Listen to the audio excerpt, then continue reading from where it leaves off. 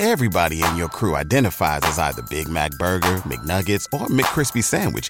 But you're the Filet-O-Fish Sandwich all day. That crispy fish, that savory tartar sauce, that melty cheese, that pillowy bun. Yeah, you get it. Every time. And if you love the Filet-O-Fish, right now you can catch two of the classics you love for just $6. Limited time only. Price and participation may vary. Cannot be combined with any other offer. Single item at regular price. Ba-da-ba-ba-ba. Coming up on episode 315 of Wheel Bearings, we got the Mazda CX-90 plug-in hybrid, the 2024 Polestar 2, the Ford F-150 Raptor R, and the Hyundai Palisade, driving the Lotus Electra, Xpeng P7, and Zeekr 001. And Mercedes unveils the CLA concept in Munich, along with BMW's Neue Class and the VW ID GTI. All that and more coming up next.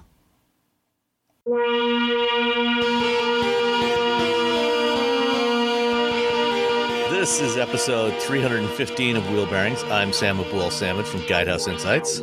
And I am Nicole Wakeman from the Road Reflected podcast. And I am Roberto Baldwin from SAE International. And Mr. Baldwin, what have you been driving? Yeah. Oh, cars and stuff. So I went up to Colorado, to Denver, Colorado, up in the mountains, and drove the not brand new, refreshed, updated, anyway, 2024 Polestar 2. The Polestar is like a car. This is the most dynamic, most changed car I think out there, because they put it out and then like a few months later, like, hey, we made an update, now it goes faster, and they put it out there and like, oh, hey, we did another update, now it has more range, and they're like, oh, hey, and a lot of it's, a lot of them have been software, some of them have been, where the power is hitting the wheels. I think originally they had an all-wheel drive and a rear-wheel drive, but then when it actually came to market, it was a all-wheel drive and a front-wheel drive. And now they have for 2024, all-wheel drive and a rear-wheel drive. And so I drove both of those vehicles, and I'm just here to tell you, just get the rear-wheel drive. Unless you absolutely positively need all-wheel drive for, you live somewhere where it's really snowy, and you don't want to splurge on snow tires. You'd rather get all seasons. Sure, get all-wheel drive. But if you everything else, just get the rear wheel drive, because, and here it's not as fast. That's fine, sure, whatever. But you get 320 miles of range versus 276, and the charging rate is hold on, let me pull it up. It's quicker. The charging rate is 250 kilowatts at a DC fast charging station versus 155. So the all-wheel drive version still has an LG Chem battery. The rear-wheel drive version has the CATL one. So it's a different battery. Okay. Yeah. So yes, 155 isn't to sneeze at. It's not horrible. When you look at the charging time, they're both the same. Well, they're not even the same size batteries, to be honest. The all-wheel drive has a 78 kilowatt hour capacity battery. The rear wheel drive has 82, so it has four more kilowatt hours of capacity. But charging time between is according to Polestar from 10 to 80% for the rear wheel drive, 28 minutes. All wheel drive, 34 minutes. So it's only really 6 extra minutes in a perfect world, apples to apples sort of thing. If you happen to plug both of them in at the same time and they're both charging at capacity, you'd only have a 6-minute differential. But over the life of the car and blah, blah, blah, those 6 minutes add up. Those 6 minutes add up. 6 minutes over time is lots of minutes. Yeah. Yeah, so a little bit of here, a little bit of there. 10 charges, you're talking a whole hour. Yeah. And all of them have 11 kilowatt hour charging on AC, so charging at home 11 kilowatts. That's the very technical reason why you should get it. The real reason is it's just more fun to drive. It's rear wheel drive. You can turn off. You can turn off the traction control, and you can get the back end to sort of slide out a little bit. Yeah, you can drift a little. And you can kind of do that with the all wheel drive version, but you're going to save like $6,000 between these two vehicles, and it's just a fun, about 6,500 between the two. But I don't know. I mean, the rear-wheel drive is just a lot more fun. It's not as fast, but slow car fast. 0 to 60 for rear-wheel drive is 5.9 seconds. 0 to 60 for all-wheel drive is 4.3. So it's substantially faster. But how often are you doing? But 5.9 seconds is not. I mean, exactly. It is not slow. Yeah, it's not slow at all. That's the craziness. It's only because we've had all these modern EVs that are going 0 to 60 in 2.5 seconds that the bar has been shifted. But it's been shifted in a way that we don't actually need and probably don't want on public roads. It's weirdly like it's a shift that's an unreasonable shift. It's like, this is where we are now. Like you said, Sam, should we be there? Yeah. Do we? Yeah, that's the thing. Yeah. You don't need to be going that fast, to be honest. You should be happy with just be happy with what we have. 5.9 seconds. Like 20 years ago, 5.9 seconds in anything that was under like $150,000 was like bonkers. Or you bought a car and you just worked on it and you shoved superchargers on it, and then every 10th run the compression would blow the engine up and you have to like rebuild an engine. So it's 320 miles of range. That's huge. That's good. That's impressive. I mean, yeah. And that that is probably, arguably the only real functional shortcoming of the Polestar 2, in its original form was, the range was not bad, but if you compare it to a Model 3 or something like that, it was definitely on the weaker side. Yeah. Yeah. And again, it comes down to like, how often are you going to be using that much range? This weekend, I had to go to Laguna Seca to get a ride in the CRV Beast. And I took the Kona because we haven't done enough miles for our lease. I'm like, we got to start driving this thing. It's like 120 miles, and so I drove down there. I got there, I get there a little early because that's how I am. I'm awkwardly early, everything. And I just pulled in. I got, I charged it up for like 20 minutes, and then I drove home, and it was fine. And it charges like 76 or something. I don't even think that high, like 60. It's not very quick, but it was fine. And so, it was fine. It's got 250 miles of range for that car. So 220, I mean, how often does that happen in that vehicle? Not very, like maybe twice the entire time we've owned it. Because most of the time you just drive it around town. So I think most people are just driving around. And that's typical. That's fairly typical driving. Yeah. So the Polestar 2, they're both better than before. They're both, I liked the Polestar 2 before. I really like it now. The starting price for the single motor is $49,900. And the starting price for the long range, they're both long range. They don't even have, I don't even know why they put long range anymore. Because they don't have another. I think it's just there's no unlong range. No unlong. It's like maximum strength aspirin or something. Like there's no regular strength. I think now overseas. That you say that, like, are you ever like, I don't want the aspirin that's the really good stuff. Give me the stuff that might maybe help, not the stuff that will definitely help. Yeah. Well, I think overseas they may actually offer a version of the Polestar 2 with a slightly smaller battery. Yeah, but we don't know that. The average person doesn't know that. I still think it's like maximum strength. Yeah. Maximum strength Polestar. So the Polestar 2, the dual motor, 55,300. Now, here's the weird thing is that, not weird. Here's the thing that might push you if you're a big fan of driver's assistance systems. The dual motor has Pilot Pack standard. So the drivers like the full driver's assistance system they have, it's standard. What's nice, both these vehicles will not be built here in the United States, but Polestar is they know how the system works. They're talking about leases on these, so you're not gonna get there and be like, I can't get the $7,500. If you're down with leases, which I'm a big fan of, especially for electric vehicles, because everything keeps changing. Do you see a lot of Polestars? I mean, you're in the EV Central in California, Robbie. Are they common Polestars, they are crazy common here. This is the number one market for them, actually. No kidding. Yeah, I asked them like 6 months ago. I'm like, is the number one market the Bay Area? And someone's like, no. And then they asked somebody up. You're like, yeah. It's like LA. It's like Gosh, here 'cause that I think LA and some never other see places. them. And it's, I think it's the Silly. only area. We are silly with Polestars. Yeah, and I think it's the only area where you will find two Polestar stores in relatively close proximity. There's one in San Jose and there's one in Marin. Yeah, and they're building another one. They're building like another one's like in Sacramento, and then they know where people are buying these, and so. And I swear no one even knows what they are here. I've been in the car with like people on occasion, and a Polestar goes by, and like, what is that? Like, it's a Polestar. What? Like, it's like this unicorn that like the average consumer has no idea what the heck it is in New Hampshire, apparently. Oh, okay. I thought it was like another automotive journalist. I'm like, oh, no. No, I mean, like just regular people. Like most people, if Ford drives by, people know Ford, right? Polestar drives by, they're like, what is that thing? Yeah, they don't know what it is. Space car. All right. I mean, unless you are a longtime Volvo fan, you probably would, Polestar's a relatively new brand as a standalone brand. It's only a couple of years old.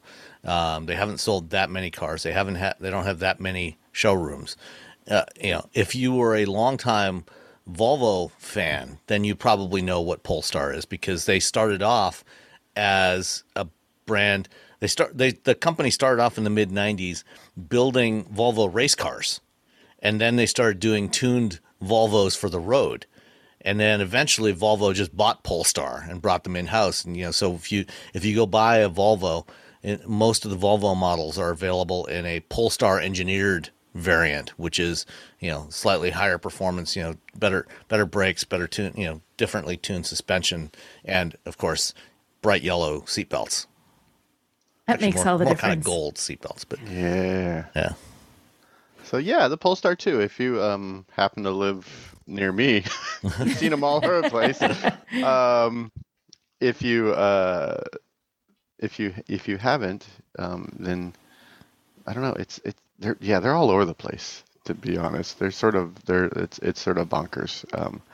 How many there are here versus you go anywhere else on the planet and they're like, oh, okay.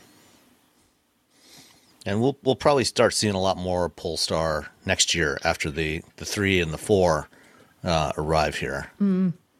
Yeah, they're expanding their sales footprint. They have these little stores. What's nice is it's kind of like Tesla, where you're not haggling with someone, so you're not going to go, oh, I want a Polestar 2, and you're going to get there and it's going to be like a $15,000 like markup. It's going to be whatever the Polestar 2 costs.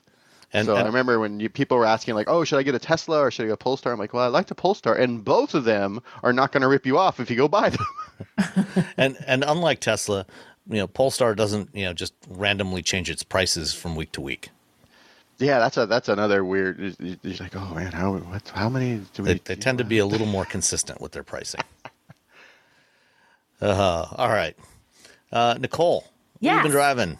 I have been driving several things that are very unlike each other. The first one to talk about, I had the Ford F-150 Raptor. I feel like it's like the car for Pirate Day. What are you driving? The Raptor. Which is. And just in case that wasn't clear to people, that is the Raptor R, not the supercharged V8. Yes. So it's ridiculous. There's your review. Okay. Next vehicle. It is such a small use case where it makes sense for anyone, and even those people, I'm like, yeah, it makes sense for you, but what you're doing doesn't make sense. So but this is the car for your craziness, or truck for your craziness. It has a 5.2 liter supercharged V8 with a modest 700 horsepower and 640 pound-feet of torque. So weak compared to a TRX. I know, it's just like, it's whatever. Like, why even bother?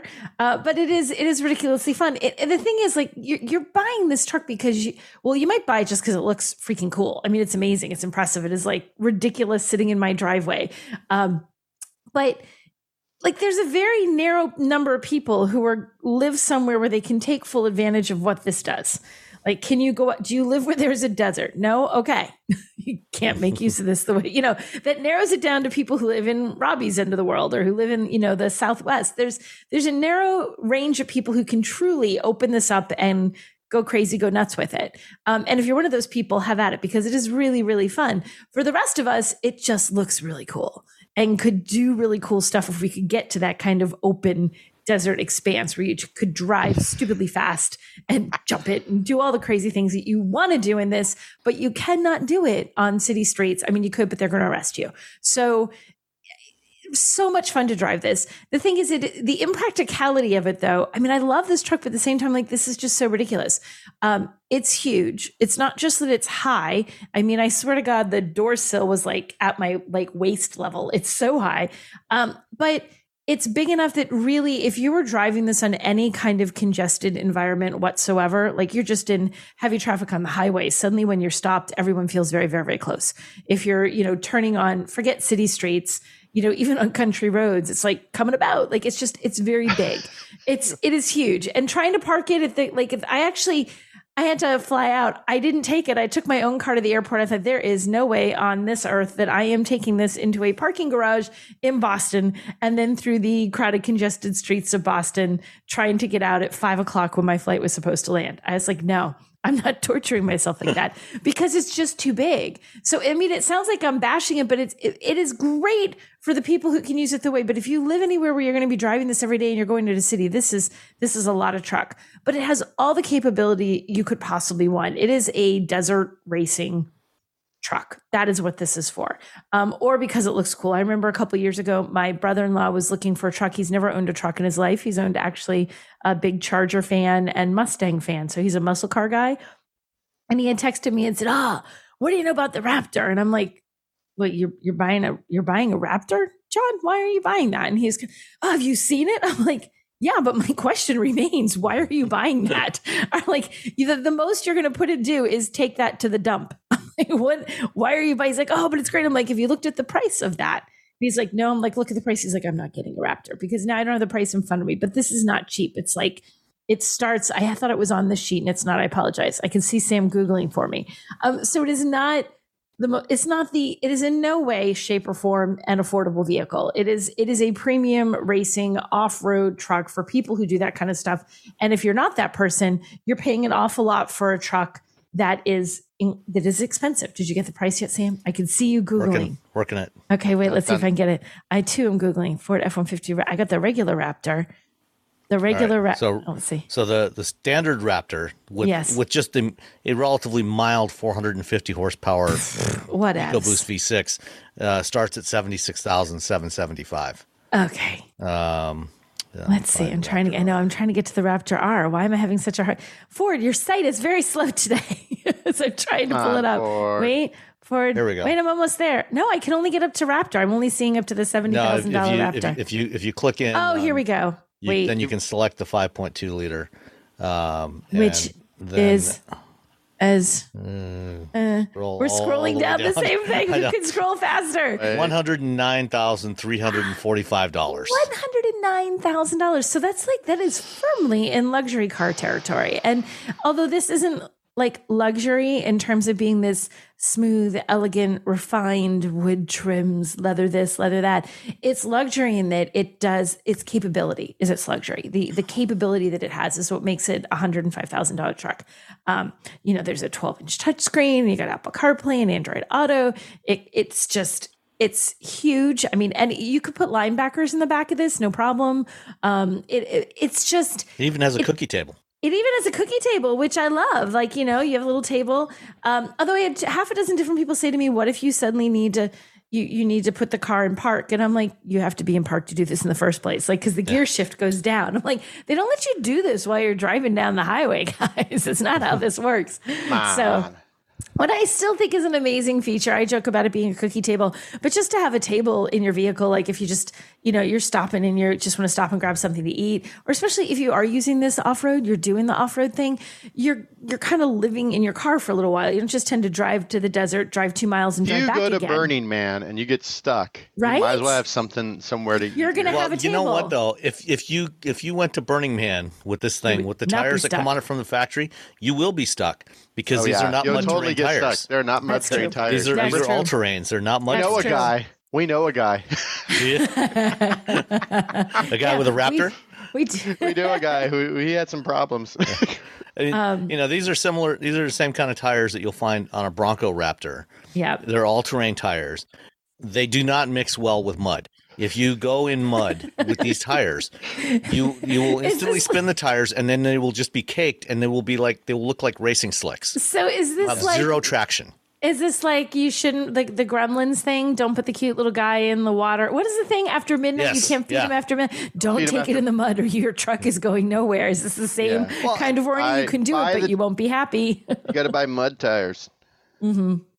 You got to get those. That's the Ford F-150 Raptor, which is an absolute hoot. And if you are that case scenario, if you either have $100,000 to burn and you just love how it looks, because there is truly nothing wrong with buying a vehicle because you can afford it and you like it, and it has no practical use in your life. Like, this makes me happy, does what I need it to do, and I have fun driving around in it. Then knock yourself out. Or if you're someone who really does go off in the desert and drive fast and do all that kind of stuff, it's absolutely brilliant. I mean, it's the vehicle you want. I'm curious how much fun you have with that car when you're just driving to Target every day. Well, that's the thing. Like, I was mostly driving it around, right? And although I was getting, every time I stopped, I was getting the, like, from Bros in their what all look like tiny little trucks. Now that I'm driving this thing, like, nice truck, lady. So I mean, it looks good. It's fun to drive. It sounds incredible, but I don't know that I would want to drive. I mean, as a daily driver, unless my not daily driver included going out in the desert and racing this, I wouldn't want this, because it just isn't.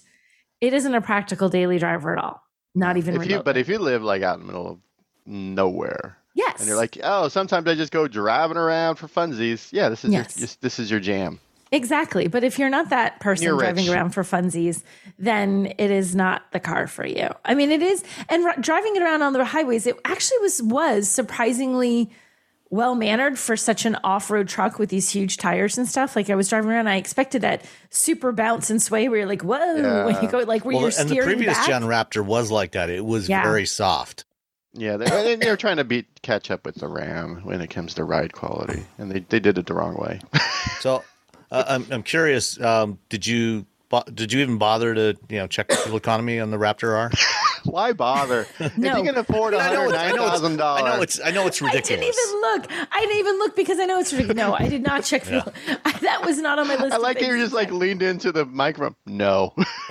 No. You're under like a congressional hearing. You're like, yes. No, Senator, I did not. For what it's worth, for anybody that happens to be interested, the EPA fuel economy rating for the Raptor R. Oh God. 10 miles per gallon city, 15 highway, and 12 combined. Oh my gosh. Which means you're never going to get that, because that's like the perfect. No. You'll be lucky to hit 10. Yeah. I was thinking, I can't imagine that you would hit 10. I can't imagine. I mean, I guess you could if you drove it. You're driving really slow up your dirt road. The lightest foot on that gas pedal. Like, I should accelerate gingerly, like there's an egg beneath my foot. Like, really, really light. That's the only way you could get that 10, I think. Now, there is one other scenario where a vehicle like the Raptor would actually work really well, which is dealing with Michigan potholes. Because you got those 37-inch tires. You got tons of sidewall. And the sidewall on those tires is easily going to swallow up even the worst Michigan potholes. Yes. So desert racing by Robbie or Michigan for potholes. That's it. Those are the two people who should be buying this. Everybody else, move along. This is not. Well, I'm gonna give a shout out real quick to Jonathan Gitlin over at Ars Technica. Wrote something about really small sidewalls. He ended up with a Ioniq 5. It had small sidewalls, got big wheels, and it got a flat tire. I've had 2 of these vehicles like in the last 6 months. Well, maybe 6. I don't know how long things happen, but I've had them where like small sidewalls, you hit something, boom, flat tire, boom, flat tire. Let's stop. We don't need the big wheels. Don't get the big wheels anymore. Get the smaller wheels, get the larger sidewall, because you're just going to be a happier person. Like, the car's going to ride better, and you're less likely to get when you hit a pothole to just have it blow out. That is actually one of the reasons why when we bought our Civic, I actually opted for the EX model instead of the Sport, because the Sport was on 18-inch wheels with shallower sidewalls. The EX is on 17s and wanted a little more sidewall. And even with that extra sidewall, I have I've had to replace 2 tires because of damage, where you get a big bulge in the sidewall. I just replaced one a couple of weeks ago where there was a big bulge in the sidewall from hitting a pothole. And you can't, like, if you get a hole in your tire, like along the tread, they can take it in $20 to $50 or whatever. If you get a hole in the sidewall, that's it. That tire's shot. They can't do anything. So now you got to buy a brand new tire. And it's worse than that because there's a very high probability that if you do that, you're also going to damage the wheel. And now you're looking not just a couple $100 for, $100 to $200 for a tire, but also several $100s for a new alloy wheel. So it becomes very, very, very expensive very fast. Yeah. So get the smaller wheel, the larger sidewall. That's Robbie's PSA for the day. That's my PSA for the Robbie's day. PSA. Yeah. And if you're buying an EV, those even more smaller, so because the smaller wheels are as wheels get bigger, they get a lot heavier. And that adds a lot of rotational inertia and really cuts down your range. Like on the Ioniq 6, if you get the rear drive Ioniq 6 with the 18-inch wheels, you get, it's rated at something like 360 miles of range. And with the 20-inch wheels, that drops to, I think, 270. See? Yep. Smaller wheels, everybody. Smaller wheels are the way to go. It doesn't seem that way, but it is. In your brain, because it looks cooler. The bigger wheels, the smaller. It looks cooler, but anyway, Jonathan Gitling wrote up a whole article about something I think a lot of us have been complaining about around the old Ars Technica. We have all been complaining about that. Okay, all of us, but especially Robbie. Okay, you ready for the other vehicle I drove, which takes the other end on practicality? I had the Hyundai Palisade. Oh, that sounds about equivalent to the Raptor. Totally the same. Totally the same customer, can go off-road. Same It's got 4 wheels. Right. I was jumping in over the weekend. I took the Palisade off-road when they did the drive program somewhere. Yes, I don't remember where. Asheville. And they had us do the dirt. Yeah, and we drove off-road on just a dirt road. It was right. So which is really what most people do anyway. But then there was a dog who wanted to bark at it. It was great. I got reprimanded by the guy because on our dirt road there was a tiny little bit. I don't remember. There was a corner and there was mud. It was roughly this deep. You guys can't see it, but I'm holding my fingers maybe an inch apart. There was mud like this deep, and I went too fast through the mud because the guy the guy that was spotting us for wherever we had a spotter did the slow down thing, and I'm like, I'm not. It's like an inch. We're fine. And the next time the walk, he's like, okay, guys, I need you all to take it a little easier on this corner here. There's some mud here and we need to be safe. And I'm like, dude. They just didn't want to clean the car. Well, there was. That might be it too. Maybe, but it was like an inch of mud and it was for 3 feet. I'm like, there's no. It was nothing. Whatever. Yeah, I remember driving. Yeah. But there was a dog. Remember the dog? I do remember the dog. That was the highlight of that little dog. The dog was like, roof, roof, roof, and then just watched. He didn't run in front of anyone. Oh. He was out front of his little house. There's like a house or something. Yeah. It was like a house on a hill. Randomly, and it was like a house and a dog. Hi, puppy. Yeah, I do remember that. This time there was no, there were no puppies on my drive route, which is, I guess now in retrospect, kind of sad. But I had this, I was in Disney World, and this is the car that they gave me down in Florida to have for a long weekend. We went to visit friends. And, I had to point out the first thing. So these friends are actually from Wales, and we don't get to see them very often, which is the only reason on God's green earth that you would get me into Florida in August, because they happen to be there. And I was like, well, if I want to see them, I go to Florida. It is a pretty miserable place in August. It is hot. I've been there in August. Right. But I was like, well, to see them, I will do this. But so we drove them around a little bit too. It was funny. The first thing they commented on when they got in the car was how huge the infotainment screen seemed.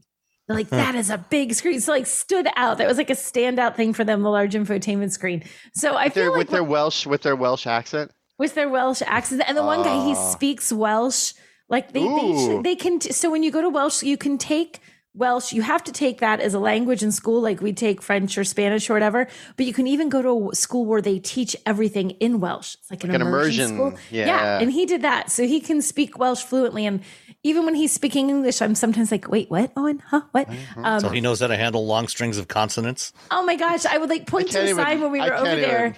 And he'd say it, and I'm like, nothing that you just pronounced looks like what was on that sign, but if you say so. So anyway, so we were driving around with them in the Palisade, which was great. I mean, we had 5 of us in that car, and as a testament to that space in the third row, he has a very tall son. His son's easily over 6 feet. His son just climbed right in back and was totally fine, was not squished, did not feel like it was too tight. So he climbed right in back, no problem. And they figured out how to get in the back, no problem. It was the end of the day. It was kind of dark. Everyone's kind of tired. And they just pushed the button, boom, pulled the seat right forward. So it was good to see. That's a big deal. Because there's more than, like, I'll get into a car. This is my job. And I'm like, how do I get this stupid, like, what am I pushing? What am I doing wrong? You stand there, like you accidentally just fold the seat back down flat. Just you're like, oh, how do I know? And no, it moves. No, I put that. No, I have to put it back up, and then I have to move. No, wrong latch. Oh, no. Now I've flattened it out the right. Like you can do a million different things and not get it. They got it because it's just one button. I'm like, good job with the one button. Bing, and it tips forward and slides forward. So he crawled right in back. So it was a great car. And, you know, I have the calligraphy, which is the fancy pants trim of the lineup. And it has captain's chairs in the second row. So it's a great, like, I like captain's chairs. I feel like if you really need that extra person all the time, okay, knock yourself out and get the bench seats. But the captain's chairs are so much nicer in any car that offers them. They make it better. If you got kids, it creates the imaginary dividing line so your kids can't fight over the middle. It even gives you a place where you could actually put in a physical barrier if you Yes, a piece of plexi like it was the middle of COVID, whoosh, right down the middle of the car. Right down the middle of the car. Don't look at each other. Don't speak touch to each other. Don't poke each other. Don't throw food at each other. You can electrify the plexiglass so they don't. Yeah, so if they touch it, or you get a little warning up front: child playing with glass. Anyhow, so it lets kids have a little bit of space, but for adults, it's just more comfortable. It's like when you're an adult and you sit in the captain's chairs, it's kind of like you're getting the same treatment as those up front. Like it's a much more comfortable, especially if you're taller. I'd imagine the Robbies of the world like captain's chairs better than big flat bench seats. I do love captain's chairs. Yes. And then you have that little area. Sometimes they'll have like a little an additional like sort of center console. Right. Some of them have little consoles that they're like removable in some cars. You don't have candy in it. Yeah, like the Nissan Pathfinder and Infiniti QX60 have that second row center console that you can take it out if you if you want to have that pass through. Yes, you can take it all together or you can leave it there. So it's kind of nice. And it does, and even the pass through, like if you have kids who are coming in the car and kids, they can't reach up to get to the, the button on the seat, they can just climb in and walk down the middle. And now your kids are in the back third row. So I think it does make for a better experience unless you really, really need to have that extra seat in the second row. I'm a fan of the captain's chairs. I also like that they have USB-C ports instead of USB-A ports. Oh, the future. The future. Yeah, I mean, most automakers are transitioning. There's still a bunch of vehicles that have both A and C, but increasingly, as new models come out, they're coming out with C only, no A. Because the thing is, even if you're like, well, right now I use USB-A, but you're going to have your car for more than a year or two, probably. So very shortly, you're going to really want that USB-C port because the A is going to be obsolete sometime while you own this car. So you want the faster charging that comes from the C. So I like that. All your new nerdy things will come with a C cable. Yeah, USB-C cables are. I mean, you can get them for a few bucks on Amazon. Right. So I have one that does both. Just get a 5-pack of cables for $12. Yeah. I got one that has like a little adapter on the end and it's chained to the actual cable so I can go back and forth depending on what the situation is. So that's my interim cable. And the other thing on here, so pricing on the Palisade, base trim starts at about $36,000, top trim is about $52,000. So you have a pretty good spread. Of course, you're getting a lot, what you get the same. It's nice in any trim level because it's a Hyundai and it's a Palisade. It's a nice family car. But the thing is, you're just getting things get a little bit, you get leather seats, you get a little bit more premium look and feel when you move up the lineup. So I feel like it's if you don't have the budget and you have to go for the base trim, you don't feel like you're totally suffering. You don't have that sense of like, oh my gosh, I really wish I had a few more dollars to spend on this car because this is awful. It doesn't. Hyundais generally don't feel like garbagey and cheap when you get to the base trims. They still feel decent. Yeah, you don't have the fancy leather seats and you have some things you sacrifice, but it's not a sacrifice where it makes you dread your car for the next 10 years. But if you have the money and you can afford the more expensive, the calligraphy, then you can do that as well. So I'm a big fan of the Palisade. Like I said, drove it, when we all drove it down in Asheville. I've had it for a loaner a couple of times, and every time I get it, I'm like, I still like it. It's not getting old. I still like this car. Excellent. Mm-hmm.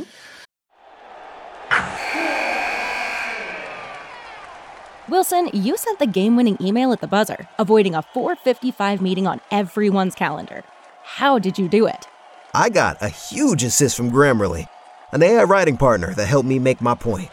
96% of Grammarly users say that it helps them craft more impactful writing. Would you agree? Grammarly helped adjust my tone to navigate tough work conversations. And it works everywhere I write, so I can quickly communicate effectively. Your teammate used Grammarly to summarize an important document, making a 3-pointer. How did he do it? It only took one click. When everyone uses Grammarly, everything just makes sense. You made an incredible slam dunk to end the game. The meeting was canceled, and your team will go home champions. Go to Grammarly.com/podcast to download it for free. That's Grammarly.com/podcast. Easier said, done. Everybody in your crew identifies as either Big Mac Burger, McNuggets, or McCrispy Sandwich. But you're the Filet-O-Fish Sandwich all day. That crispy fish, that savory tartar sauce, that melty cheese, that pillowy bun. Yeah, you get it. Every time. And if you love the Filet-O-Fish, right now you can catch 2 of the classics you love for just $6. Limited time only. Price and participation may vary. Cannot be combined with any other offer. Single item at regular price. Ba-da-ba-ba-ba. Did you know you can support Wheel Bearings directly? Head to patreon.com/wheelbearingsmedia and you can become a patron today. Your contributions will help fund the platforms and tools we use to bring the podcast to you. And exclusives and improvements are already on the way thanks to your generosity. So if you want to be part of an automotive podcast like no other, head to patreon.com/wheelbearingsmedia. Well, I also had a largish 3-row crossover.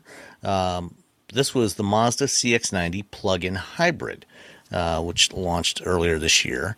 So this is the first plug-in hybrid that Mazda has offered in North America. The CX-90 is the first, I think it's the first model that has their new inline 6-cylinder engine. It's a 3.3-liter 6-cylinder, but that's not in the plug-in hybrid. The plug-in hybrid has the 2.5-liter 4-cylinder that we're familiar with in a lot of Mazdas over the last decade. And it's got a 100-kilowatt electric motor that is embedded in the transmission. And it's officially rated, if you look at the EPA label, it's officially rated at 26 miles of electric driving range and 56 or 25 miles per gallon on gas only when the battery's depleted and you're driving on hybrid mode. I took it out on my usual drive loop that I use for plug-in hybrids, and I actually got it to go 31 miles before the engine came on. Cool. So, if you're not flooring it constantly, you can get it to go quite a ways on electricity, and you can do most of your driving on electricity alone if you plug it in every night. The CX-90, following in the path of what Mazda's been doing for the past, I don't know how many years now, better part of the last decade, is a definite shift towards a more premium feel, slightly more premium pricing. But this one was had the Premium Plus package on it. And it was in rhodium white. I would have preferred one of the reds, either the Soul Crystal red or I forget the new darker red that they launched. Oh, I forget what the new name is. Yeah, it's more burgundy-ish. Yeah, exactly. Yeah, it's pretty. But the white still looks great. It's a great design. It's very much in keeping with Mazda's current design ethos. Kind of the smoother surfaces. Looks like a pebble that's been in a creek, for many, many years. Gradually getting That was a very smoothed eloquent down. description. A pebble that's been in a creek for many years. That's because if you go to a Mazda event and you hear the designers talking about their design strategy, that is the image. They'll show that kind of image. They'll show a creek. I was going to give you credit for that, Sam. You should have just said, "Yeah, that's." I'm like a writer in stuffs. Yeah. But it's moving away from sharp edges. but they're still contouring to the surface, and you don't really see it as much in the white, in the reds, the darker colors. You see more of that contouring in the surface, but it's a very elegant looking vehicle. Compared to the CX-9 that it replaced, it's actually almost the same size. It's like within an inch or two in all dimensions. But the proportions have changed quite a bit because the CX-9 had a transverse mounted engine in the front, for front wheel drive or all wheel drive. This has a longitudinally mounted engine. The hood is longer, like we've seen with the current generation Mazda 3 and other models. They've gone to a little bit longer hood, moving the windshield back a little bit. The interior, even though it's the same basic size as before, as the CX-9, it actually does feel slightly roomier, but not a whole lot. It's pretty close, but it does feel more premium. And if you put it up against other premium 3-row crossovers, like say the Volvo XC90. Which I wonder if that Mazda was thinking about that when they named this thing. Went from XC to CX. Because that's kind of the natural competitor here. Maybe a little bit of BMW X5, or Audi Q7. It does have a very premium feel. It feels like it's in the same kind of class and segment with those vehicles. It's got really good driving dynamics, as you would expect of a Mazda, but it's also despite the fact that compared to Mazda's mainstream roots, it is a little more premium priced than it would have been, say, 10 or 15 years ago, but it's still a great value compared to those European premium models. This one that I had, which was pretty much loaded, this Premium Plus pack, the black Napa leather interior was altogether $58,920, which is about where the Volvo or the Audi or a BMW start. That's the starting point for those vehicles, and this is pretty much loaded up. I think I priced it out once before, earlier on. If you get like all the available options, I think with the 3.3 liter turbo 6-cylinder, you can get it to just over $60,000, which puts us very competitively priced for a premium 3-row crossover. As I said, it's lovely to look at. Very pleasant place to spend time in the cabin. This one didn't have the drop stitched stuff on the dashboard, which is available as an option. Which is kind of an even fancier kind of look to it. This one was just leather and wood, but I really like spending time in this car, despite the fact that I generally am more averse to larger vehicles.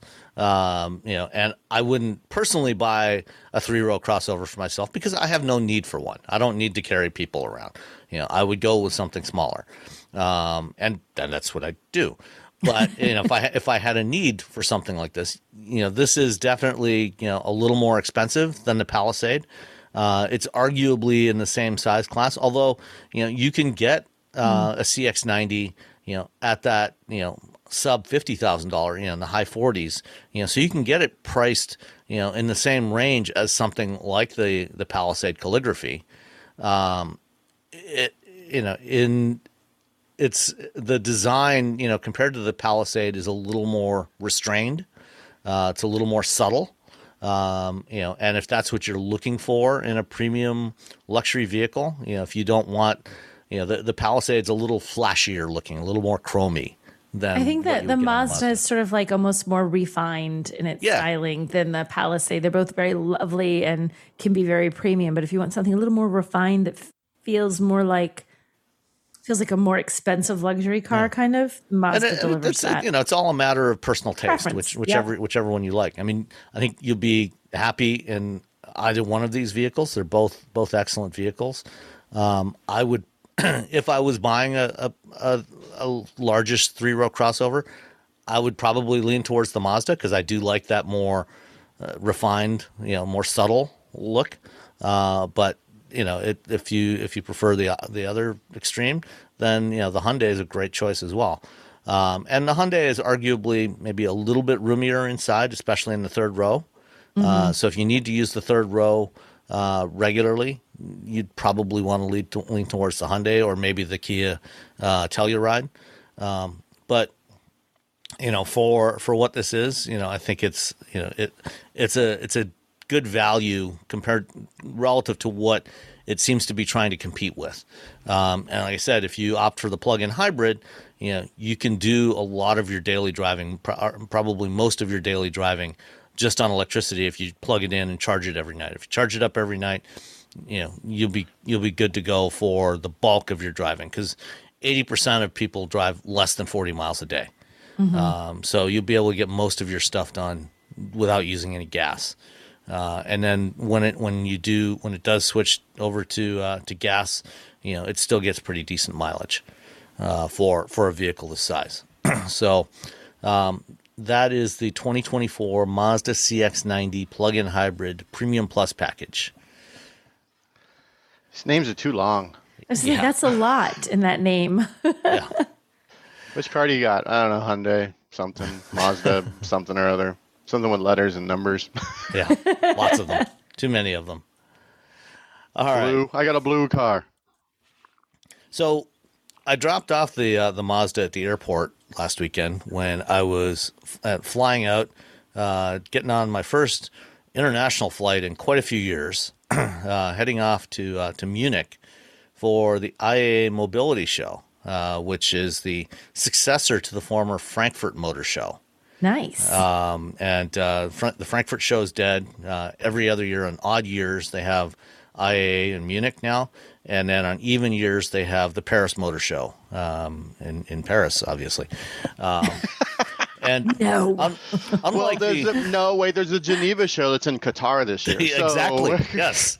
Okay, there we go. No one is going to. Everyone's like, no, I'm not going to Qatar. Well, there might, you never know, there might be more people there than there are at the Detroit Auto Show this week. Oh gosh. And, looking at the schedule for the Detroit Auto Show, it's just so sad.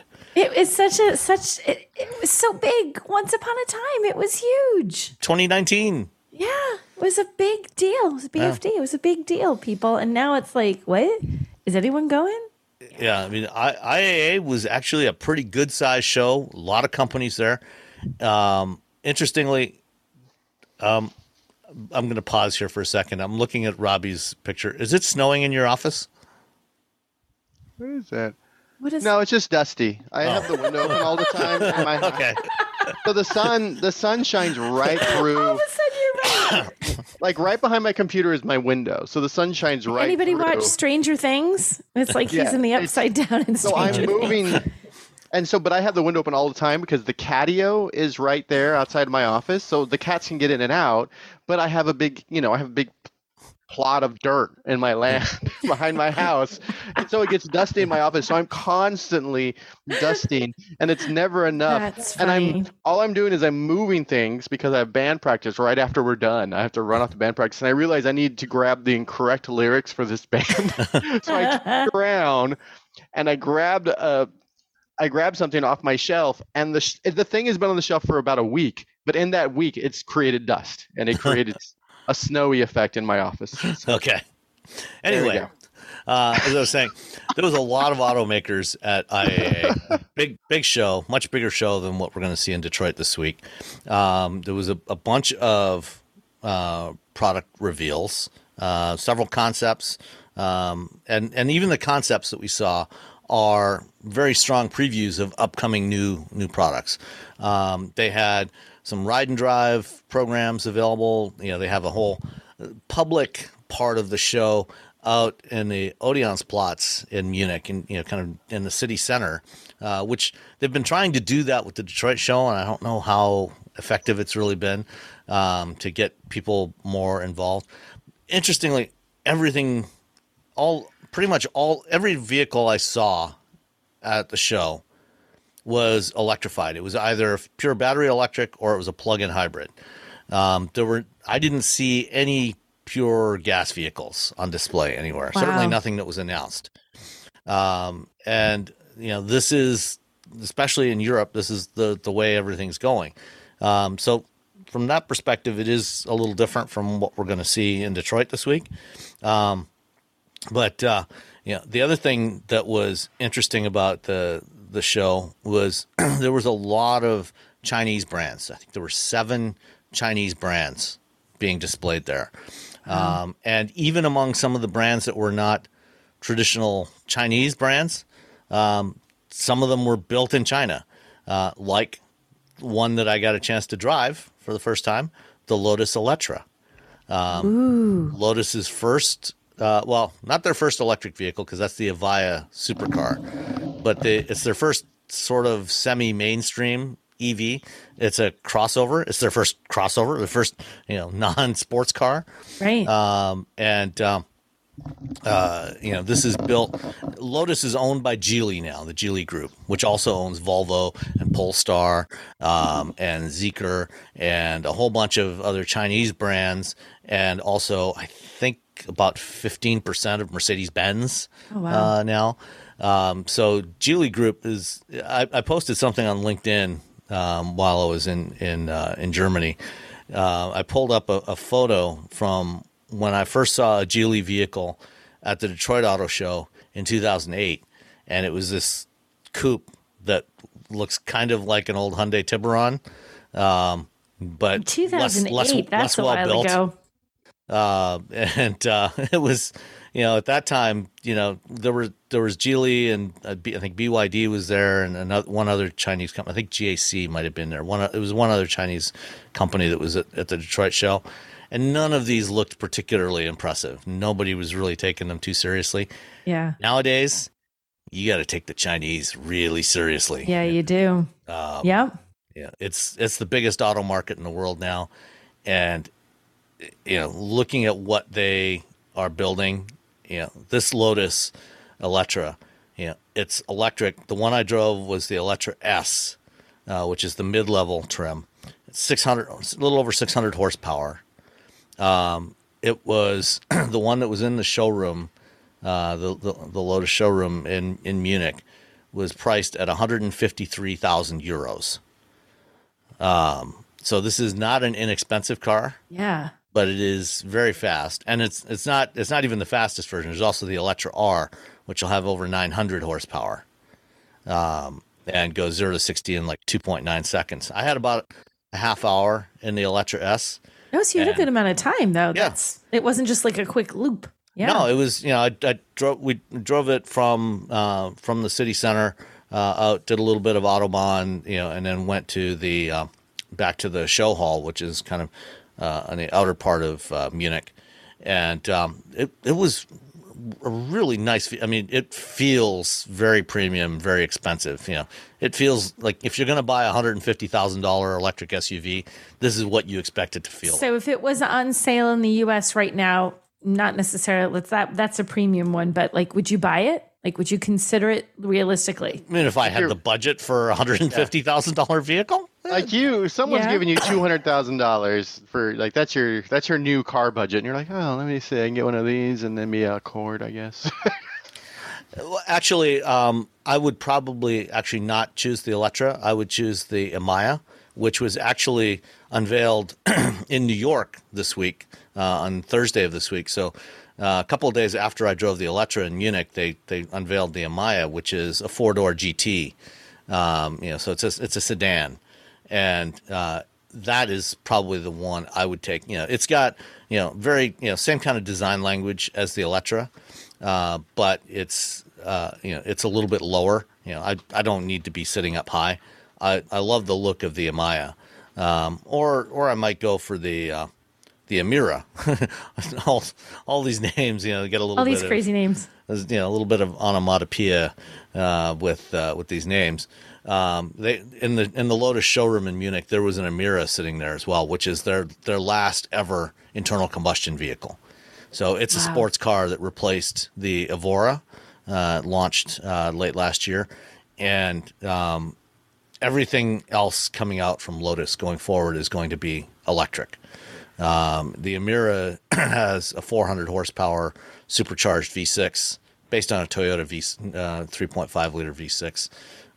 And it's fabulous.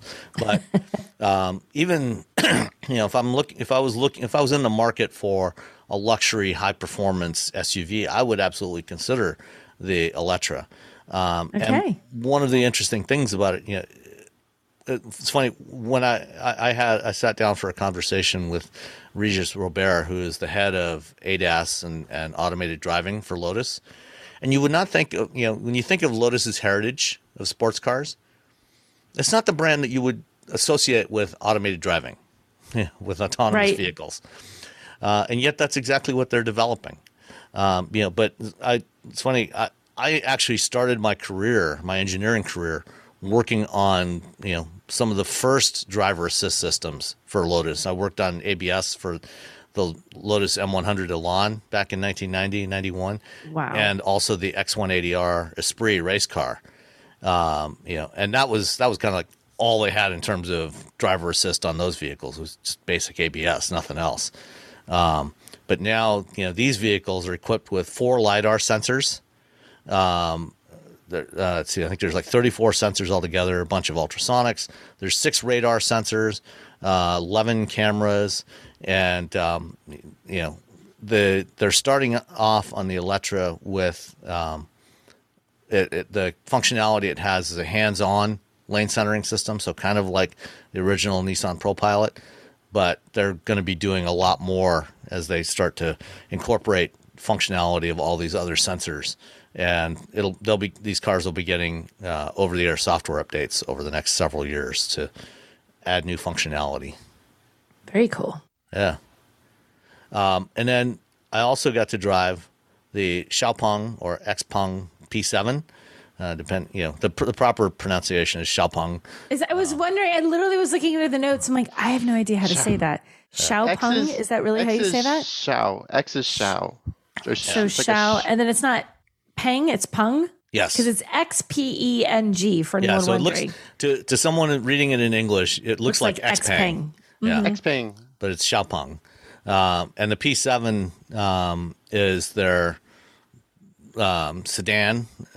It's about the same size as a Tesla Model S, but it's about half the price of a Model S. And it's really, really nice. I was shocked at how good it was. It's feels really solid, really, really nice interior. The one I was driving was about 50,000 euros, I think. It's not as quick as certainly not as quick as a Model S Plaid or anything like that, but it's plenty quick enough. Got lots of features, and it's quite pleasant to drive.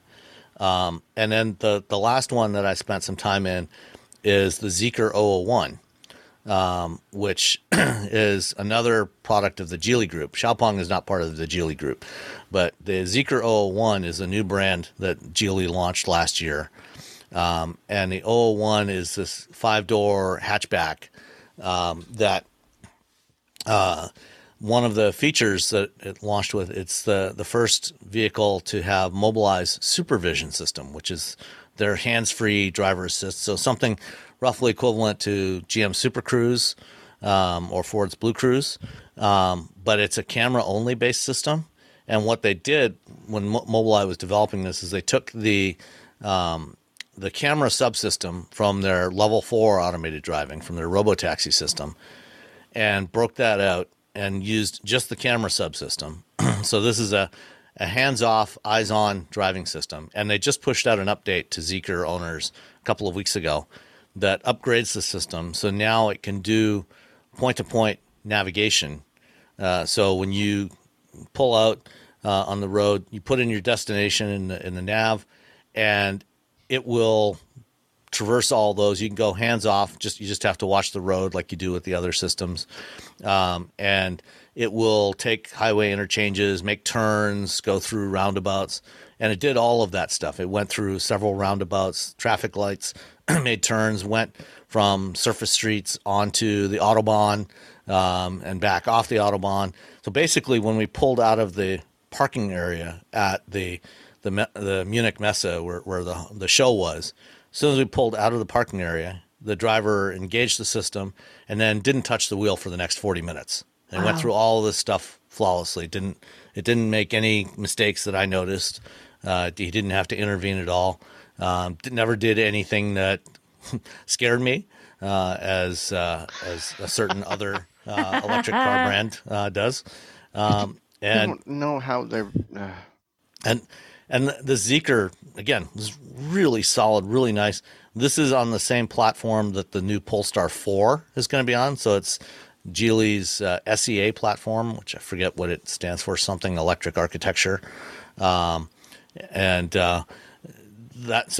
car, the Polestar 4 goes into production later this fall, and it'll be coming here to North America early next year. So they've just launched Zeekr in Europe. Right now, they haven't given any indication that they plan to bring the Zeekr brand to the U.S.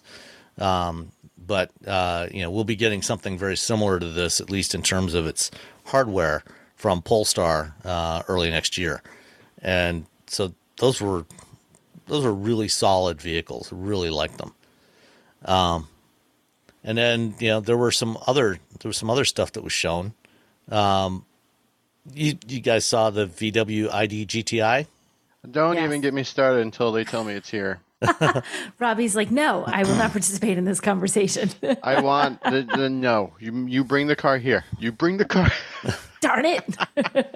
Well, somebody that participated, somebody I talked to was in a roundtable with Pablo Desi, who is the head of Volkswagen Group of America. And they told Robbie to stuff it? No. Pablo Desi was indicating very strongly that this car will be coming to North America. And he's pretty forthcoming. Yeah. I mean, this car looks so cool. It's so cute. It's a little bit smaller than the current Golf, but bigger than Golfs of the past. It's bigger than a current European market Polo, but smaller than a Golf. And they've got to bring this here. All we wanted was an e-Golf with more range. That's all we wanted. Yeah. That was all we needed. That's it. That's all that we wanted. Well, we might just be getting that with this ID GTI. It looks cute. I love how it looks. It looks fantastic. Yeah, it is. It is fun looking, and I think it should be a lot of fun to drive. And then there was the Mercedes Vision CLA, which is their next generation smaller sedan going electric, and I think this is on their new EV architecture, which is supposed to be a lot more efficient than their current one. It's an 800-volt architecture, so it'll charge. It says it'll charge up to 248 miles in 15 minutes, 750 kilometers, 466 miles of range on the WLTP, which should put it somewhere in between 350 and 370 at least on the EPA ratings. What do you think of this one? I like it. Some wheels. The wheels on that are crazy. I'm trying to get a closer picture of those wheels. Those are funky, man. I just, they had the A-Class here, and no one bought it. And I love the A-Class so much. So I don't know are we going to get it? I mean, if you were Mercedes, would you bring another small sedan over after the last one? You're like, we're bringing you the A-Class. And then no one bought it. And they're like, well, all right, fine. Did they say for sure this is coming here or would come here potentially? I know it's just a concept. I don't know if they did. I believe it is coming here. It looks really cool. Should hope so. They've continued their let's put more lights on the inside because we haven't put enough lights on the inside of the cars we've introduced recently. Like, look at those interior pictures. Wow, there's like a million things that light up in those. everything lights up. I'm surprised you don't sit down. It's not like your feet don't touch the floor and it lights up boom, boom, boom, boom, wherever you tap your feet. It's very much like the interior of the EQXX. Yeah. Just a little bit more refined. Well, keep in mind, I mean, most of that stuff isn't going to show up. I mean, this is a concept. It is a concept, yes. But it gives you an indication of the design direction they're going with this. And I do hope that they keep the front lights on this. Yeah, I like those. The daytime running lamps are actually a 3-pointed star, Mercedes star. Yeah, they're really cool. I bet they won't keep that. I don't know. I think you they will. You think they'll be allowed to? You think it breaks? Like, I feel like lighting is one of those things we're really but it's daytime. about. If they're running lights, it can be any shape they want. Yeah, the only requirement is that they have to be white. They can't be any other color. Them. For front lights, they have to be white. Except I also want them signals. to keep the crazy wheels that have the little Mercedes star in it. Yeah. People are going to be sure so they will. angry you pay that $500 for their light up Mercedes badge on their vehicles. They're going to be like, oh, these people get it for free. Lights. Yeah, wah wah. I mean, I think they're going to bring this here, but even if they don't, we will get other vehicles that are based on this architecture, like probably the next generation GLA crossover will be on the same, and the GLC next gen GLC or EQC, and other models will all be based on this architecture. Yeah. So I think they learned a lot. They learned a lot from that EQXX. Like every time I talk to them about it, they're like, we learned this, and like we were able to do this without the modules because we found out that the batteries lasted longer than we anticipated, and just on and on and on with all this stuff. So that EQXX was like really just sort of a testing bed for good learning right. I mean, and this is kind of the next stage. They've taken the ideas from the EQXX and refined it, to something that's more producible. Yeah. And then another year and a half, 2 years, this something based on this will come to the market. And this is like everything else they've been doing, or like what other manufacturers are doing. They're going to the coast to coast screen in here, that stretches across the entire dashboard. Yeah. It's fine, whatever. I don't care. It's fine. The coast to coast screens, I'm just like, I just don't. Do you think it's going to be a fad? Do you think they're going to ease up on those? Like right now it's the thing, and all of a sudden it's going to be like, wait a minute, we don't need to do this. We got to ease up on this. I don't know what I still haven't figured out the like real like long-term value for that passenger screen, because everyone has their phone. And I did watch a movie once in the car, like in a Mercedes, because you could like watch a movie as a passenger for a little bit. I watched it for a little bit, and I was like, I guess there's this, but everyone has their phone, everyone has their iPad, and so it's sort of. Hold on, let me put on some other headphones so I can listen. I think it just makes you not feel left out. Maybe it's supposed to make you feel like you're part of the experiencing the car just as much as the driver. It's the driving experience, Robbie. I guess if they have more video games, you have some control. Things they can let you do things on the passenger side screen that they don't want to do on the center screen, because if it's on the passenger side, they know the driver's not going to be reaching over there to do it. So they can let you do things that you wouldn't do on the center screen because you don't want the driver tapping on a keyboard or something. Yeah. Sure. Robbie's like, I don't know. I don't approve. I don't. I mean, the cost. We're fine. If they're going to be replacing buttons and knobs, then no, I don't like them at all. If they're in addition to like the return of buttons and knobs for certain features, then sure, fine. If I'm sure there's people who love them. I cannot. You're not those people get in the car when I have them, like, hey, look at this, and I try to talk it up, and no one cares. That's my problem. It's like I can't get other people excited, so I'm just like, oh, okay, fine. All right. The other big reveal at Munich was the BMW Vision Neue Klasse. So Neue Klasse, German for new class. They last used this term back in the late 60s. They had the Neue Klasse, which became the BMW 1600 in 2002, that generation of vehicles, and then the subsequent 3 Series and the other newer models from BMW. And now they brought that back again. Yes, their next pivot for BMW. So this is this is the car that is probably going to be the next generation 3 Series. It's a brand new all electric only platform. It's not a flexible platform like the ones they're using today for the i5 and the i7 and some other vehicles. And this is basically the same design that we saw at CES in January for the Vision D concept. That was the one that was covered with colored e-ink surfaces. Right. The e-ink is gone, but the basic shape of this is the same. Well, they have an e-ink strip along the window. Yeah. So it's not completely gone. It's just 99.999%. Yeah, all the exterior e-ink is gone. Actually, I don't know I don't think that interior one is even e-ink. Is it? I'm trying to get a pretty closer sure it's look not. at it. I think it's actually projected. Oh, so it's what's inside the it's dash? It's more like a heads up display. It's a new. Yeah. I'm talking about the side windows. Oh, there's sorry. an Yes, e-ink strip there. Yeah, you're right. That does have e-ink. So, what do you think of this design? I saw it in Germany like months and months ago. It looks way cooler in person than it maybe. I think people I think online are like, but this is the last vision that we're going to see from BMW before they show a production vehicle. So this is pretty close to what we're going to see. I mean, obviously some of the lighting stuff's going to change. You got to make it so it's legal to drive around. pesky law.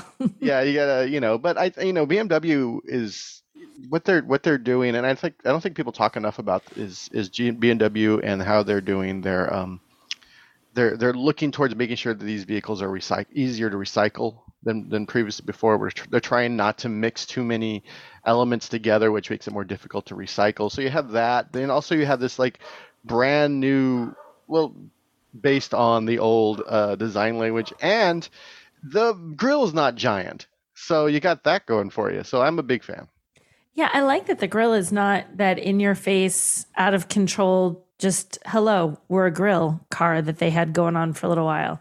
I kind of like the style on this. It looks kind of cool. I'm really curious to see how close what they actually produce. Like you said, this is not exactly what we're going to get. So it's going to change up. I'd like to see this design stay pretty intact. It looks pretty neat. Yeah. Yeah, no, and it looks really good in person. So I saw it on the show floor in Munich. It looks great. I think it's a nice tidy size. I would love to have a 3 Series that looks a lot like this. And I think especially the front and rear lighting, I think it's actually going to be extremely close to this. Because they can do a lot of interesting stuff with modern lighting technologies that allow them to do stuff like this that doesn't look like a traditional headlamp, but with the projection systems they've got with LEDs, they can create idealized patterns on the ground for lighting up the environment. So I think this is going to be very close to what we see, and they've also gone with a much simpler interior design too. It gets rid of the traditional iDrive center controller. You've got a touchscreen, but there's also new voice control systems, and you've got this full width heads-up display across the base of the windshield. So even though there isn't a traditional cluster in front of the driver, you actually have the display directly in front of the driver. Plus, there's information on the other side for the passenger. It's not high enough to be used as for watching videos or anything for the passenger. They'll have to revert to using their mobile devices for that. But you can display a lot of information across there, and it's close to the driver's line of sight, but not and you can see it in all kinds of lighting conditions. So there's that, and I think this is going to be very interesting. And there's a lot of other new technologies in this thing, like the new battery system, new motors that are supposed to make the Neue class a lot more efficient. And even for the vehicles that aren't built directly on the Neue Class platform, the technologies like the battery and the motors and the power electronics are going to be used in other vehicles. So BMW right now is building a new battery plant adjacent to their factory in Spartanburg, South Carolina, and the batteries and the motors and everything are going to be used also in some of their flexible platform EVs, like the next gen X5 and other stuff that's built in Spartanburg. So BMW is switching from the prismatic cells that they use today, which are rectangular cells, to 46 millimeter cylindrical cells, which are the same diameter as the ones that Tesla is using now for some of their vehicles. They look like giant AA batteries. Yeah, but they're actually taller. The Tesla cells are 46 millimeter diameter by 80 millimeters long. BMW is using 95 and 120 millimeter cells, depending on the application. So they'll be even bigger than the Tesla cells. So it's impressive like what BMW's done, especially they're using these motors without the permanent magnets in it, because they're like, well, that's just one more thing that we have to deal with when it comes to tracking like where this stuff comes from. And everyone else was just like, well, you're not going to get the efficiency, you're not going to get the power out of these motors, and BMW did it. I remember I had when BMW announced it at an event, I wrote it up. It went up, and I immediately got a text message from another automaker saying, how are they doing this? Like, literally text me. I'm like, I guess they are. He's like, are they really doing this? I'm like, yes, they are. Yeah.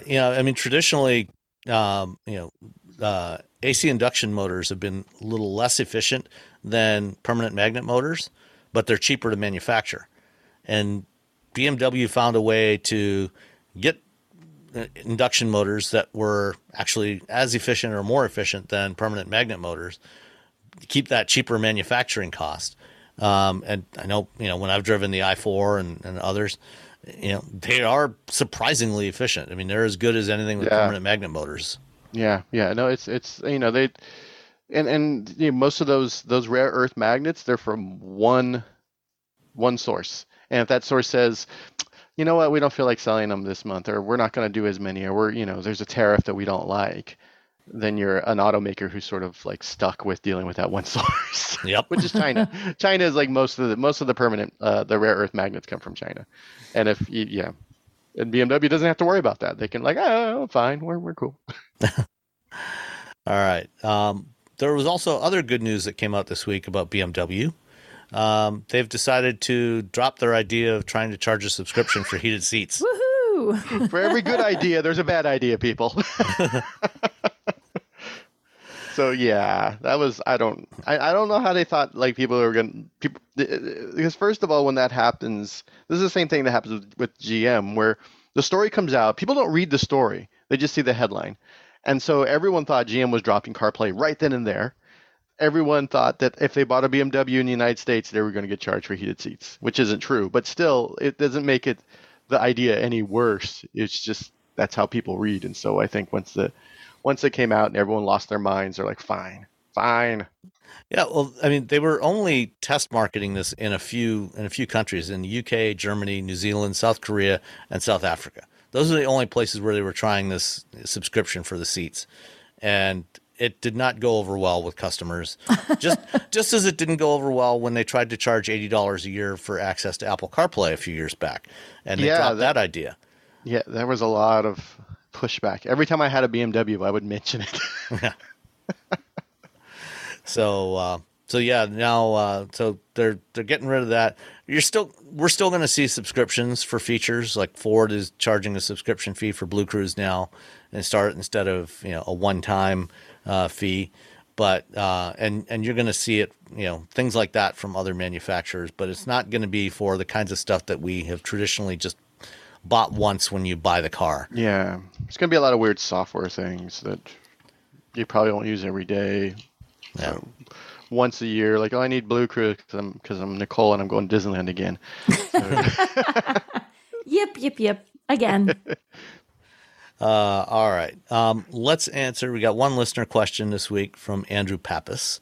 Andrew says, as far as regular tire rotation, my experience is that Volvo does not rotate tires as part of the standard maintenance program, which seems really kind of ridiculous to me because, when you've got the car up on a hoist in the shop, it's like 10 minutes at best to rotate the 4 tires.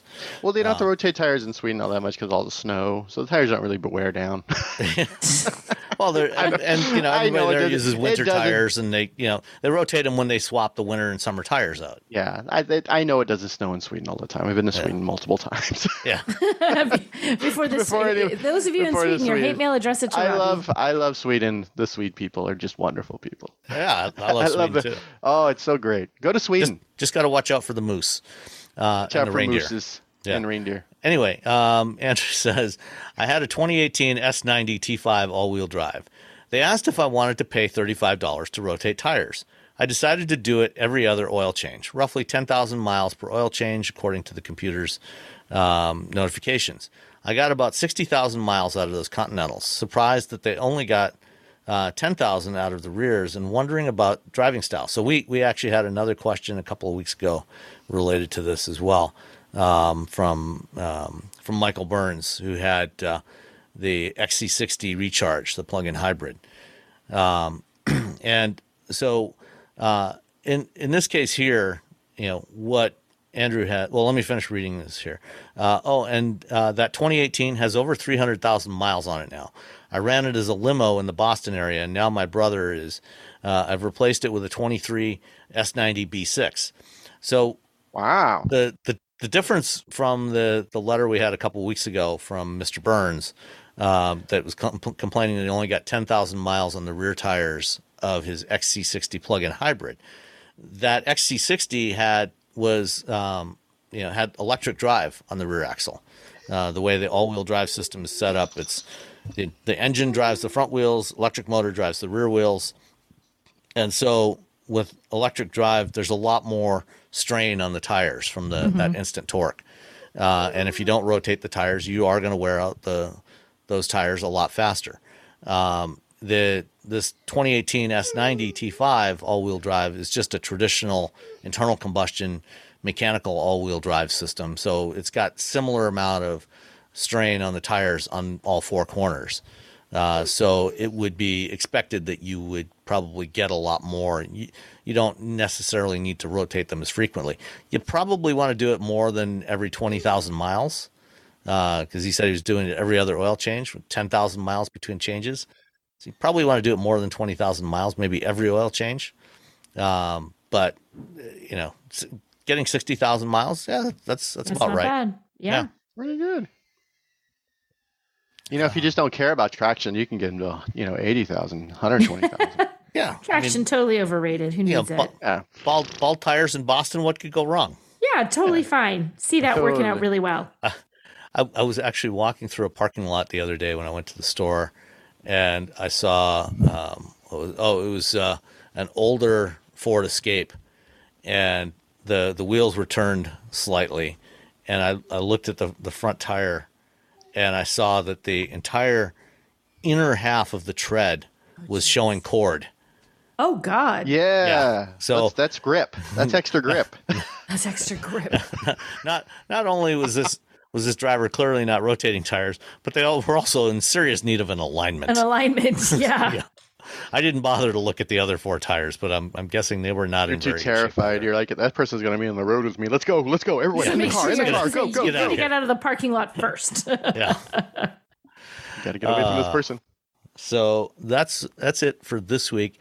I did go to an event with Acura the other day where I had a chance to sit down with John Wong, the chief engineer on the Acura ZDX, which is the Acura version of the Cadillac Lyriq, and Andrew Foster, the ZDX design manager. And I will put those on here at the end after we say goodbye. And if you are a patron, we want to thank all of you who are supporting us on Patreon. You guys already had these interviews in your private feed, as well as another one that I did with Stefan Hartung, who's the CEO of Bosch, And that interview and some others that I did in Germany will be coming to patrons over the next week or so, and then coming into the main show sometime after that.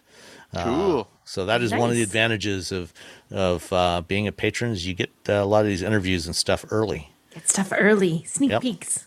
Yep. Sneaky Pete's. All right. Anything else from you guys? Nothing for me. All right. Well, we'll talk to you all next week. Bye. Bye, guys. Bye. Hey, everyone. This week, Acura brought the new ZDX electric crossover to Detroit for us to take a look at. And I had a chance to sit down with Chief Engineer John Wong and Design Manager Andrew Foster. First up, here is my conversation with John Wong. I'll start off with the ZDX first electric vehicle from the Acura brand, fully electric. You've done some hybrids before. And you partnered with General Motors to use their Ultium architecture. What have you been able to do with the ZDX to make it distinct from the Cadillac Lyriq, which is the obvious one? Excuse me, when you look at the specs, clearly shares a lot underneath. But what is unique on the ZDX to separate it from the GM products? I mean, obviously the design is completely different. Yeah. So we were given freedom to do that. And also the dynamics you'll see when you get to drive the car is very different. So we kind of collaborated with General Motors and we brought up, MDXs and RDXs, and we kind of benchmarked them together and kind of explained what makes Acura feel like an Acura.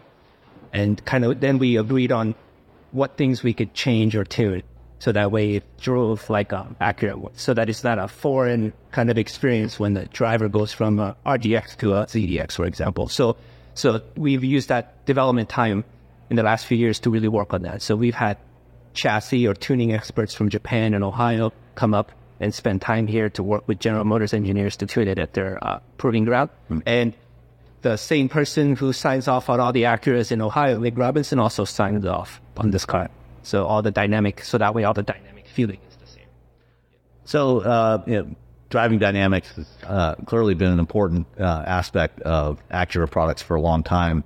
I know, over time, having driven quite a few Acura vehicles with super handling, all-wheel drive, always done amazing things to help those dynamics. What were you able to utilize, especially since this is an EV? It's a lot more software defined than with a traditional internal combustion vehicle. What kind of freedom did that give you to do things and either to kind of replicate the DNA of what you expect of an Acura, or perhaps go in a new direction? Yeah, great question. Like the throttle mapping was interesting to do. So we were given a lot of freedom to experiment and come up with one that really gave you that wave of torque kind of, instead of building up like in an ICE car. Mm-hmm. So that was a lot of fun to play with. And the bandwidth that was available to change, and with each, we can't demonstrate it here, but there's multiple modes. And in each mode, we can really change a lot of the variables to really give a differentiated feeling. So that was really empowering. Yeah. Yeah. What about in other areas of the suspension? I think you mentioned in the discussion earlier. Air springs, and then we have adaptive dampers, and they're all linked to the different dynamic modes. Okay. And in terms of the one of the potential advantages you get out of an EV is you have that mass of the battery that's down low in the platform. So it helps bring down the center of gravity. But of course, it also tends to make the vehicle heavier. How did you balance those things out, and how does that work out for you? Yeah, we your feel. Yeah, I mean that's part of the Ultium platform, so that's kind of a set hardware set. Mm-hmm. So then to get the rest of the performance out of the car, like range and dynamics, you kind of have to set the aero and mass targets, right? So we really worked hard on the top hat that Acura was fully responsible for. to make sure we met all those targets. So it was really it was a really interesting collaboration. So Andy, the designer that you met, he and I had meetings with GM Aerodynamics every week. So the design, the surfacing, the beautiful surfacing came from Acura Studio in LA, but we tuned it together with General Motors in Warren Tech Center in their wind tunnel. I mean, it was really fun. And we went there, we supported the testing to meet, because, so they had targets. So then we met to do it. And, we collaborated, like GM's kind of best practices on how to make something more aerodynamic, Acura's best practices on how to do it. And we just blended it all together to make the car. So, presumably the propulsion system software is largely based on what GM's done, into your tuning.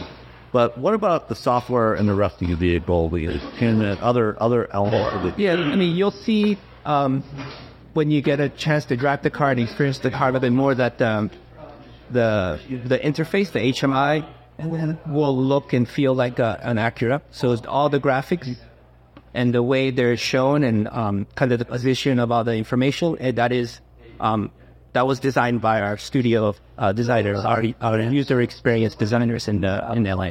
Yeah. But what do you want to call it? The architecture, the platform of the software is.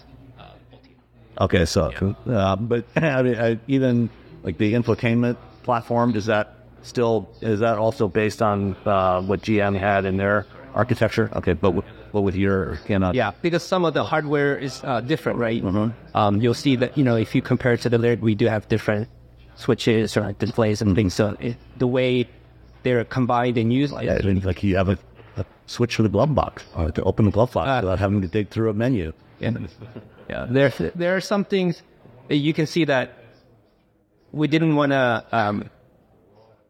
We didn't necessarily want to make a science fiction car. Mm-hmm. We wanted something that's relatable, and something that current RDX or MDX customer could jump right into and feel familiar, know how to use it, and just enjoy the drive. And doing other things kind of distracts from that. So try to keep it simple and focus on the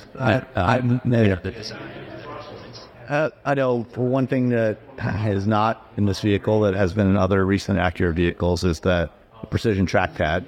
Was there any thought to trying to incorporate that in the interior of this vehicle? We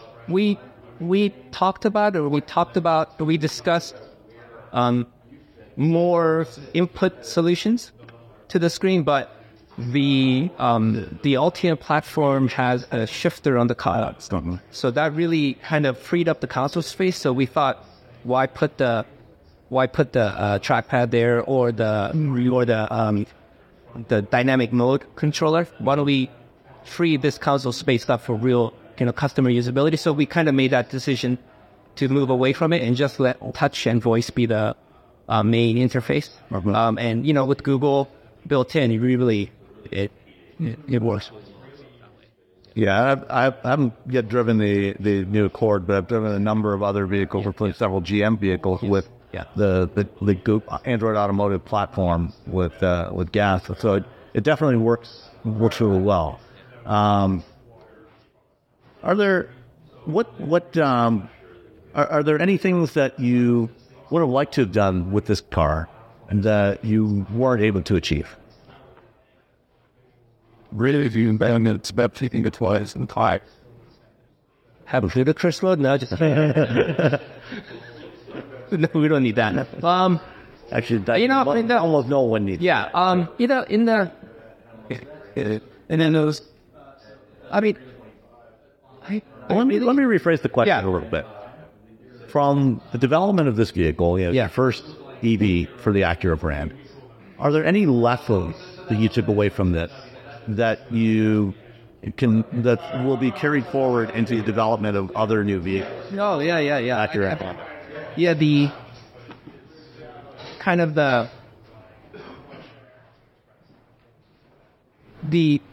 the platform. What an electric car, when you drive it, that experience is so, I don't know how to say, so quiet, so smooth, and that really highlights the sounds of everything else in the car.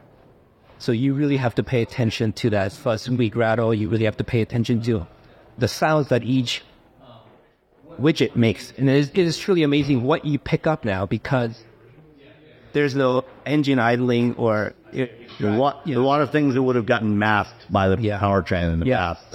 Something shaking in the console you would have never thought. For the ventilated seat fan, like you would have never heard it, but now you do. So you have to take remediation, and that's a big lesson, because you know, people are always worried about masks and things, but you have to make it hard quiet, because that's the value. I mean, that's truly that experience, you know, the one pedal driving and that smooth, quiet feeling and the powerful acceleration at highway. I mean, it's really, really empowering, actually. I love driving it.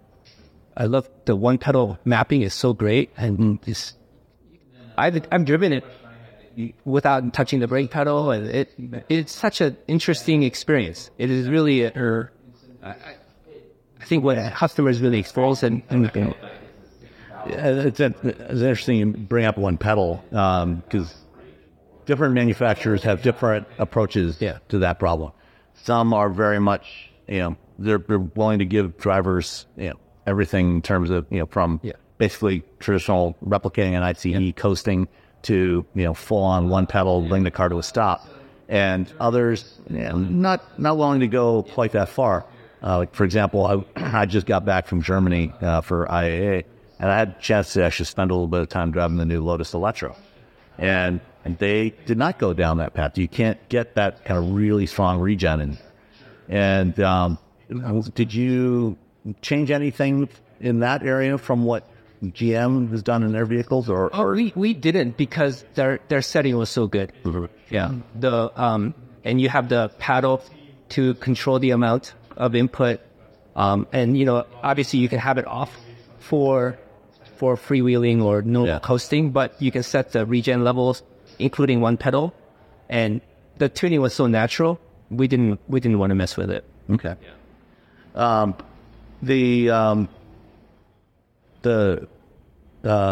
This is the first vehicle from Acura that has the Acura Watch 360 Plus hands-free. How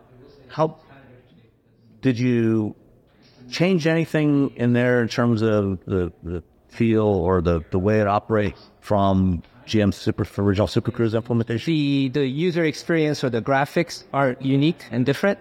Some of the sensor positionings are different just based on the design, but the functionality will be similar. It's based on the Super Cruise. So same level of like things like automatic overtaking and it'll have automatic lane change and automatic lane change and return. Okay, great. Is there anything else that you got out of this program, or that is special about this vehicle that you want to highlight? I mean, it's a combination, right? The design is wonderful. In real life, the car looks so great. That's a great color, by the way. That blue. Excellent range, and I mean the cool interior. Take that Bang & Olufsen system when you get to listen to it. This car's not tuned right, or tuned to the final production spec. But when you listen to it, it's fantastic. And what a great choice you guys decided to partner with them. So that Baosonic, I mean it is wonderful. It is so clear, and the sound stages, though bright. It's fantastic. So I'm really proud of that Bang & Olufsen system, and to do it it's in a collaboration. And the fun and kind of the electrical architecture, because it's kind of the EV platform or the Ultium platform. It's kind of our partner's kind of wheelhouse, right? Mm-hmm. But we were able, because we said this is our brand direction, this is what we have to do. They work with us, and I think it's not just a testament to how good Bang & Olufsen is, or how well we place the speakers or any tuned it. It's that Honda and GM work together. It wouldn't have happened if either side didn't want to do it, right? So I'm so proud of that we did that, and it took a long time to negotiate the source and all this stuff, but it was kind of I don't want to say late add, but it wasn't from the beginning of the program planned. So it took a lot of recovery or activity to get it done. And once you listen to it, you'll be blown away. It's amazing. Yeah. And last thing, I think, now that you've done this program, and the prologue presumably is nearing completion as well and getting ready for launch, do you foresee potentially continuing? I mean, obviously Honda and Acura have your own internal platforms that you're developing, but is there opportunities for more collaboration with GM, with Ultium, or in other areas? Yeah, I mean, we've made some announcements about our intention and what we might end up doing with General Motors in the future, but he's not really in a position to talk. Yeah, I'm not in those kind of meetings. Okay, fair enough. Yeah. So we did announce that we had, some potential future collaboration. Right, on a smaller. Yeah. But beyond that, we haven't really talked about anything specific with GM. I mean, obviously, I do have a joint venture with them with fuel cell development. Actually, SCSM, which is not far down the street from here. We have a new CRV fuel cell launching that will have that module in it, and some other things. I don't know if there are others on the side, but no big product announcements to make today. So, last thing, any final thoughts, things you want people to think about when they consider the ZDX? Why should people consider this over other electric crossovers or SUVs? Yeah, and I would come back to the highlights, right? The design that looks new and fresh like an EV, but at the same time matches with the rest of the lineups, and great range and great dynamic performance. But lastly, something I hope you saw when you saw the real car, not just in photos, the size and the scale of the car, right? I mean, it's exactly what people want and need. I mean, so we didn't try to make something super small or some sort of little hatchback or anything like that. We wanted actual size of vehicle that people buy today and use. So I feel like we're hitting all the market needs, and customers can just get in and start enjoying right away. They don't have to learn how to open the door. Yeah. All right. Thank you. And now here's my conversation with Acura ZDX design manager, Andrew Foster. Please. Nice to meet you as well. All right. So, you led overall design of the ZDX. And I guess first question would be, you're sharing an architecture on this vehicle with the Cadillac Lyriq. How much flexibility did you have in terms of the profile of the car, the hard points, obviously the underbody hard points that's for that architecture, but moving A-pillars around, things like that, door apertures. How much flexibility did you have there? So you're right. You hit it.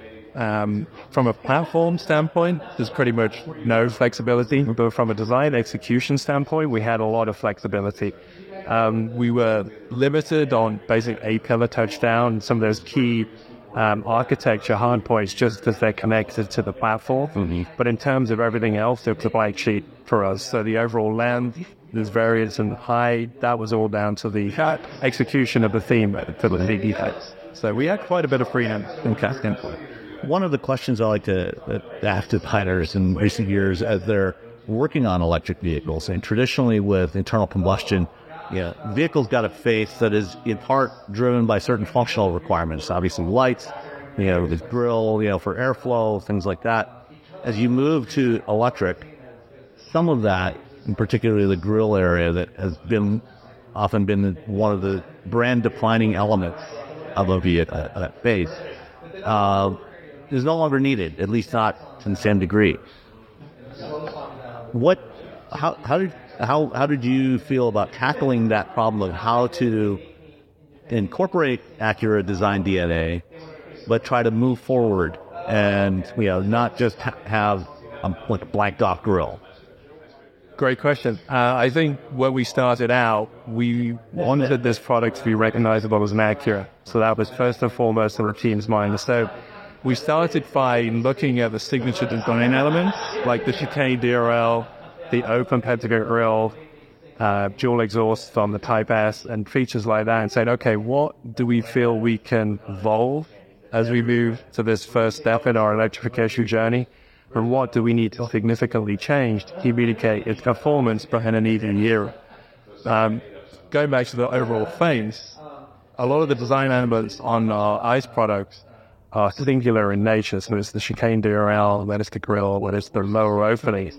We wanted to bring all those elements together with the ZDX and have an overall fascia image, and that's where the concept of the illuminated seamless pentagon grille, you have the seamless read of the pentagon that flows into the chicane DRL. And one of the reasons we made sure the chicane DRL was on the top and it was more prominent was to get that seamless read from the grille into the head chicane DRL. So we found that, especially at night, you're going to know this is one big signature. It's an Acura. Something different about it. It's not completely out there and unrecognizable. So that was the first step in terms of the fascia evolution. The second was how to communicate performance. So this is something we started to explore with the Acura Precision EV concept that we debuted in Monterey in 2020. And we spoke a lot about a particle glitch theme, front and rear. Obviously, that was a concept. We wanted to move forward with more of a production-orientated theme, and that's where the heatsink design language came from for the ZDX. So we still get this low, wide, powerful stance, but it's also very functional at the front. You have this kind of interesting design element that is not what you typically expect on an ICE product. So the customer's looking and going, I get it, but there's something different here. What's going on? It feels performance, but it feels functional at the same time. And we carried that theme onto the rear of the car as well, because we didn't have the same design enablers like the quad exhaust that you get on a Type S. We still, good design is good design, no matter whether it's an ICE or a EV. You still need great proportion, great stance, good wheel to body, and the heatsink theme on the rear allowed us to really stance the car out, get that performance feeling of like there's something purposeful in the lower of the car, but it's not the traditional quad exhaust. Yeah, it's interesting, seeing this in person now for the first time, looking at it, and I've seen and driven the Lyriq, and the dimensions are effectively the same. Again, he has slight variations, but almost exactly the same. And yet, looking at this, it does create that visual appearance of looking lower and wider than the Lyriq is.